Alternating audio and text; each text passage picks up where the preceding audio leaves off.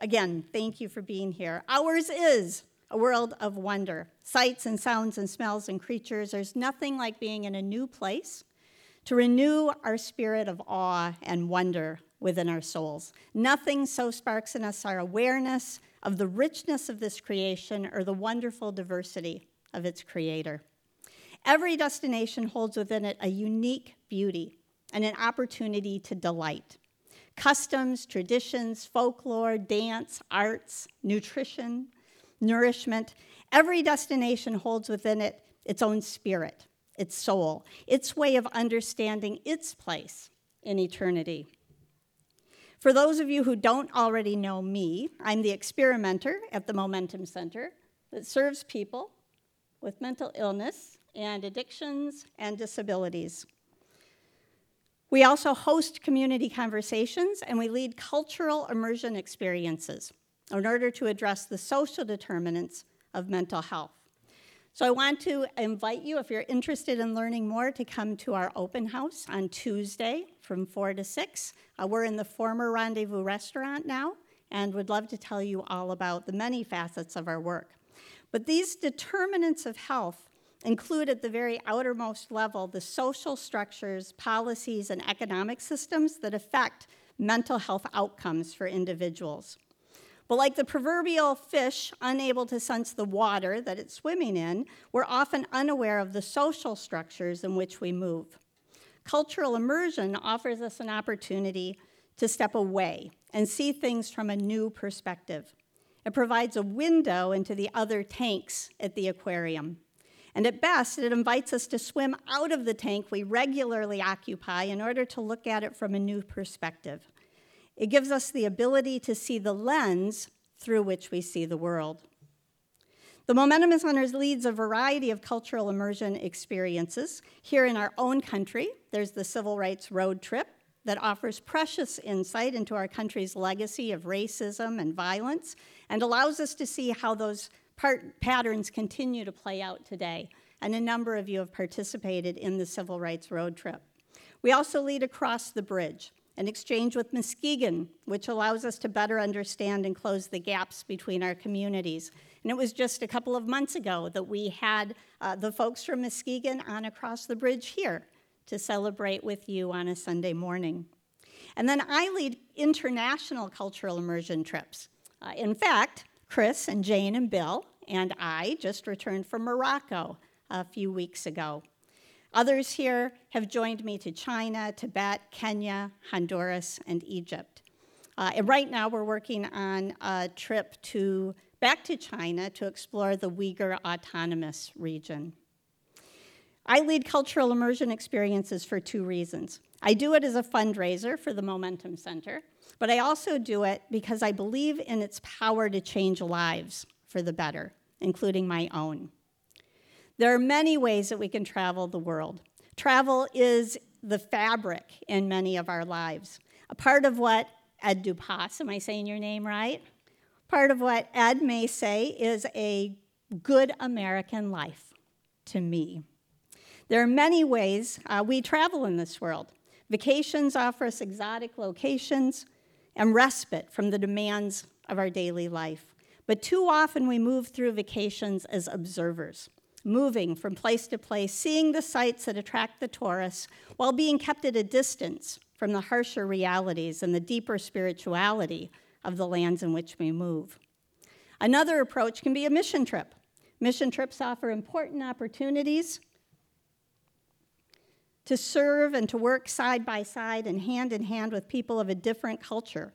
We move beyond the shelter of resorts in order to be exposed to the harder realities of the lands we visit.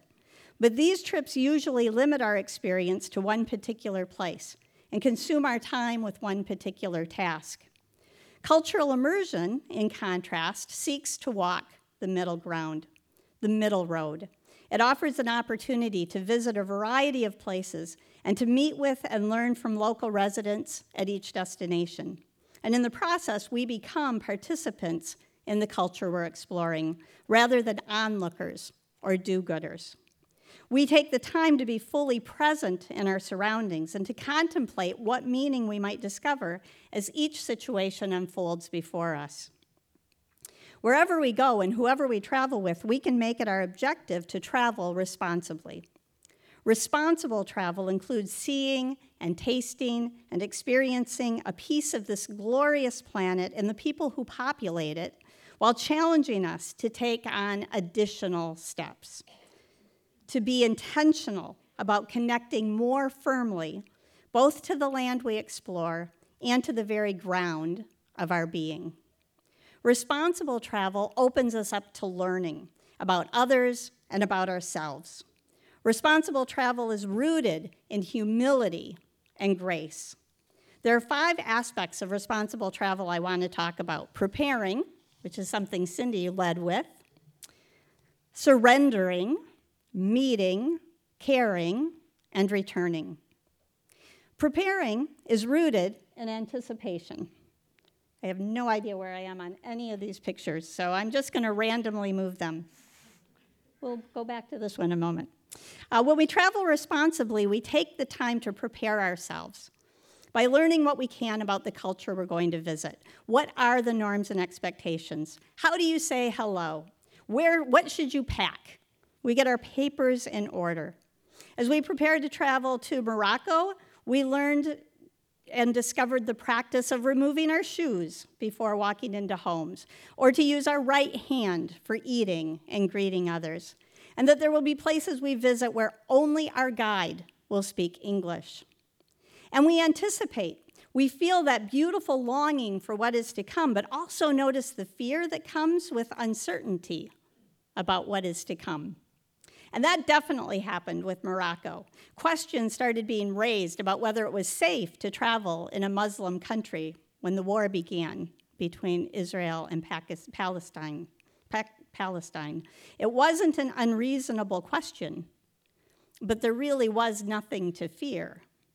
Even without a war, the questions arise. In fact, there isn't a destination that I've brought people to that I haven't been asked whether it's really safe to travel there. I think that says a lot about our culture. Fear is natural. When we cross cultures, there's a part of us that can feel threatened. We realize that our frame of reference for looking at the world may be challenged. Culture shock is real, and it happens when what is familiar is gone, and we fill in those newly created gaps with anxiety. We can also be overwhelmed by our sense of responsibility. Should I really be going away? Is this the right time? What if somebody needs me? Ultimately, leaving requires surrender. And that's the next requirement for responsible travel. Surrender isn't about giving up or waving a white flag. It's really about the search for freedom beyond the expectations of others, our family, our friends, our community, our culture. Yaakov Haman, in his book, Just Travel, says that travel promises a self that is more open to transcendence, truer to itself, more connected to others, and less defensive, a self that feels alive. Surrendering is a total body response that brings deeper awareness of our connectedness with all around us, as well as with the divine. When we're in the process of travel, surrender calls us to voluntarily give up our need to control. It requires assuming a posture of observation, listening, and inquiring, instead of criticizing, rationalizing, or withdrawing. It means setting aside fear, inflexibility, comparison, and suspicion in order to lean into trust. It means relying on strangers in a strange land every day to guide and direct us, to introduce us to their ways and their customs. It requires the kind of trust that found me and 3 of my fellow travelers in a public hammam toward the end of our time in Morocco. I'm actually caught up on my slides. Fabulous. With her 6-year-old daughter as our interpreter, our hostess Rashida brought us to the corner store for supplies: black soap, exfoliating glove, a comb, and then into the hammam, where she turned us over to 2 attendants to wash us, scrub us, and introduce us to the gift of community among girls and women of all ages who come together without shame or embarrassment for their weekly bath. Meeting is the next aspect of responsible travel, and Rashida was just one of the very special people we met in Morocco. And I love Cindy's list of all of the people she's met and continues to carry in her heart. As we open ourselves in trust, we meet people who help us grow in relational intelligence and cultural humility. To meet people fully, we're called upon to open our senses and practice seeing, listening, touching, smelling, and eating. The smells of Morocco were exotic and enticing, and sometimes a bit offensive. Several times we stopped to enjoy the music of the birds that would hover around us. Hisham, our guide, greeted old friends by kissing them on each cheek, and there was seldom any reaction at all when I would accidentally bump into somebody. Quite different from many of my experiences here. Meeting is about suspending judgment, about letting people be who they are without needing to make them more like us. It's about asking questions that go beneath the surface and listen to deeper answers. Responsible travel also requires appreciation, recognizing the sacrifices people have made for us. In Morocco, that included recognizing and appreciating the people who opened their homes to serve us a meal, who taught us to cook, and who danced with us, who walked across the land with us while we rode on their mules, so that we could enjoy a meal in a cave with nomads, who took time out of their lives to visit over tea flavored with mint and a generous dose of sugar. For me, meeting meant finding a new appreciation for the discipline of praying 5 times a day. It's easy to stand in judgment of such a practice and to criticize an expression of faith that would require such an action. What a ridiculous thing to require. How absolutely inconvenient to drop everything you're doing 5 times a day to pray. It's absurd. But there was a true beauty in the discipline and in the act of reverence. Now, I recognize that there's probably a high degree of superstition among practitioners of the call to prayer, not unlike people in our own country who give credit to the number of supporters on Facebook who join them in prayer to accomplish healing and other minor miracles. Many of us here are much wiser for having experienced the scientific revolution. We've discovered that neither God nor the universe works in such neat and tidy ways. We know that our prayers are intended to move us into the action we seek. So I wonder why we so often feel so much less committed to doing that work. I mean, if we don't believe that God is going to intervene to bring about peace and healing, if we don't believe God is going to intervene to bring about social justice and restore human rights and human dignity, if we don't believe God is going to intervene to set things right, then shouldn't we be working harder than ever, demonstrating ever more fervor in our commitment to accomplish such things? Creating a more just world is, I believe, our task. And responsible travel allows us a platform for directly going about that work, a platform built on caring. Genuine caring is the 4th aspect of responsible travel. Genuine caring recognizes our complicity with unfair systems and opens us up to being personally affected by the experiences of others. Caring means that when there's a drought, you listen to the suggestion of your guide and skip your usual shower, even after you've spent an hour and a half traveling across the desert by camel. It means that you shop at collectives and spend your money in ways that will most benefit the people in the places that you're visiting. It means seeing a burqa and simultaneously expressing concern for gender equality and expressing respect for women who cover their hair and maybe their face because of piety, modesty, family respect, or even a demonstration of cultural views that reject Western culture. Caring means overcoming privileged irresponsibility, since traveling is in itself a privilege tied to capitalism. It means entering into deep solidarity with others, a solidarity that embraces and celebrates vast differences between people without trying to erase those differences. Hamann writes, the human footprint can also be seen in socio-political and socio-economic impacts on persons and communities, which remind us of our privilege. Our world is desperately in need of this deep sense of belonging to a diverse humanity. Caring required me several years ago to redefine the idea of blessings, to stop believing that the material things that I possess are blessings from any kind of God at all. Because if that were so, then there are way too many people that a God who gives out blessings has turned their back on and has simply chosen not to bless. And what kind of God would that be? What I had taken to be blessings, what I had thanked God for in the past as blessings, were nothing of the sort. If anything, they were stumbling blocks that distracted me from the plight of people around the world, barriers that artificially separated me from others, obstacles to keep me from embracing my interdependence with everyone else, an interdependence that the people I met in Morocco recognized and celebrated. How amazing to be in a community where during the Muslim holidays, the Jews prepare the food for their Muslim neighbors, while the Muslims return the favor during Jewish holidays.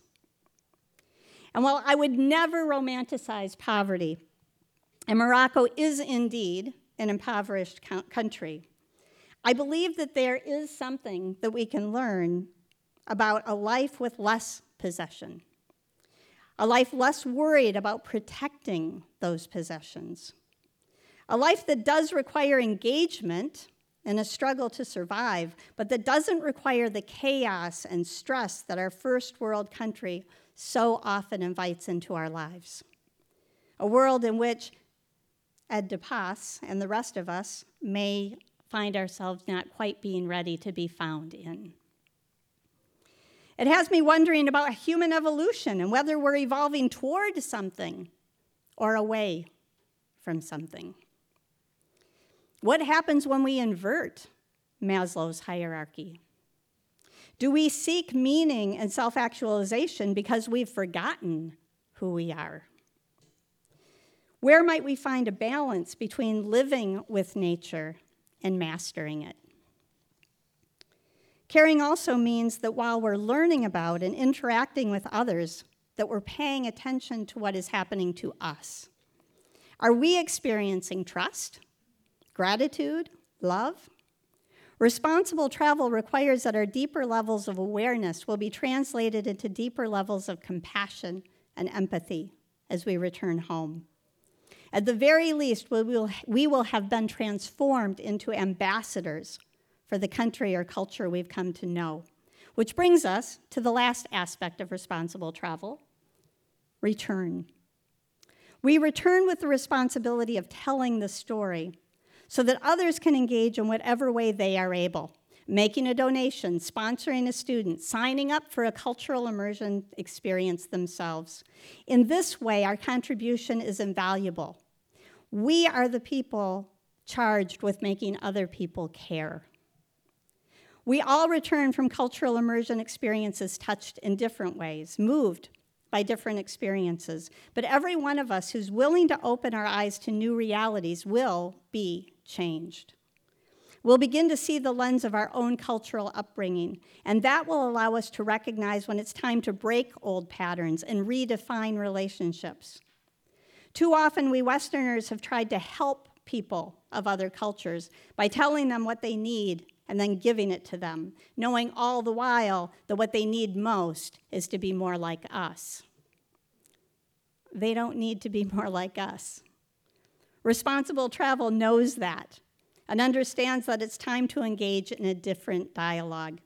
We start by asking, what is it we have to learn? How can we be of assistance to others? And then there's an even more important question to ask. We need to approach our brothers and sisters, our siblings from other cultures, and say with all humility, I'm on a journey in this life.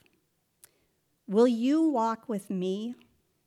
Will you help me find my way?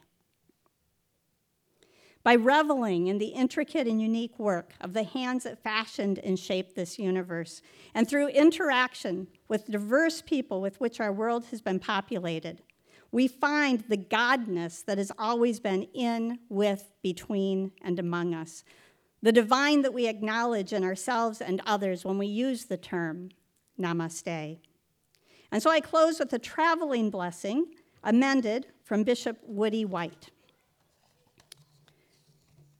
And now, may the divine, who is behind you, around you, in front of you, and in you, also torment you. May the divine keep before you the faces of the hungry, the lonely, the rejected, the despised. Also the beauty of nature, hospitality, and the kindness of strangers. May the divine afflict you as you meet and witness hurt, the wounded, the oppressed, the abused, the victims of violence.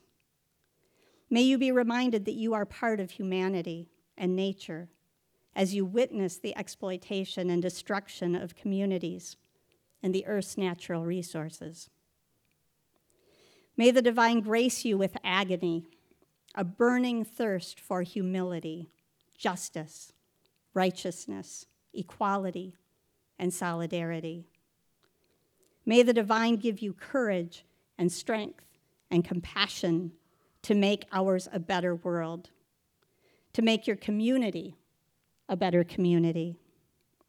May you do your best to make it so, whether at home or when you are away from home. And after you have done your best, may you be at peace. Namaste.